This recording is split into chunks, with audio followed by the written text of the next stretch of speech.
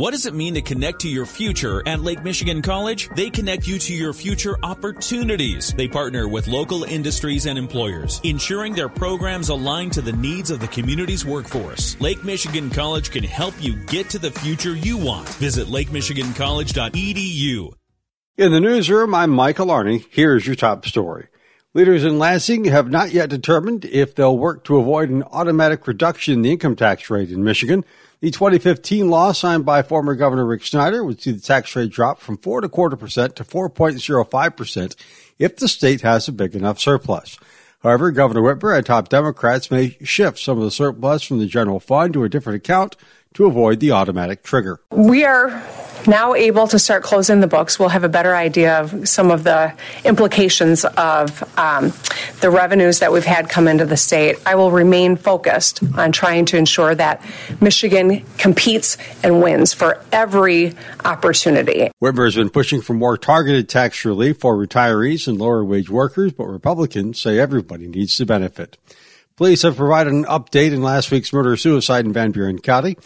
They received two separate 911 calls informing them that a murder-suicide was going to take place at an address in Decatur Township. They arrived to find 49-year-old Wade Westfall and 34-year-old Tara Phillips dead of apparent gunshot wounds on the kitchen floor.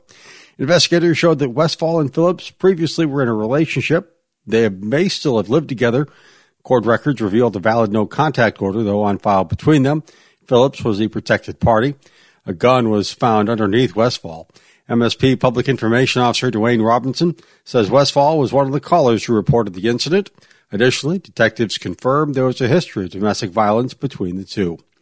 President Biden and House Speaker Kevin McCarthy have met to discuss the impasse over raising the nation's debt ceiling.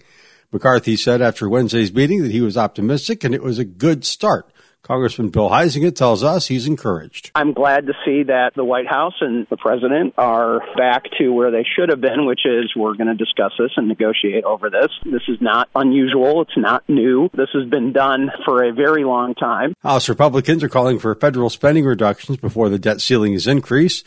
Huizenga says leaders in Washington need to have the courage to talk about how to address spending. 70% of the federal government spending is on autopilot. It has nothing to do with any appropriations bills that the House or the Senate or the president signs into law. None of that process. He says he does not believe the nation will default on its debts, telling us all agree that the U.S. needs to pay its bills. He says presidents in the past have negotiated over the issue with Congress. There will be a new mural on the bluff stairs in downtown St. Joseph this summer. City commissioners this week approved the installation. St. Joseph Today's Amy Zapel says she's excited to work with the artists to settle on a design. She says their stair mural attracts people to downtown. To me, it's thrilling to wonder every year what's going to happen and how cool will it be and what it will look like. I also love the idea that for those folks that are on the beach that maybe wouldn't have come into the downtown area without the invitation, that mural always seems to me to be an invitation to explore. This will be the fourth year for the mural. Zapel says they're working again with artist Nate Baranowski, who also did last year's mural. The cost, estimated $15,000 to $18,000, it'll be paid to St. Joseph Today. Last year, Michigan voters approved Proposal 2, which added election provisions to the state constitution. Secretary of State Jocelyn Benson was in front of the Committee on Elections to give a presentation regarding the implementation of Proposal 2, including asking for more money. All these partnerships that we build, all the education that we need to provide to clerks, our work is eased when we're fully funded. And right now we have staff at our Bureau of Elections who are working 3, 4, 5 jobs at once because they are charged with both evaluating signature petitions and educating clerks and ensuring our campaign finance system works. State Representative Ann Boland says election funding has been a priority for House Republicans for years, added that the Secretary of State has $17 million in special funding to help implement some of the security measures. In the newsroom, I'm Michael Arning.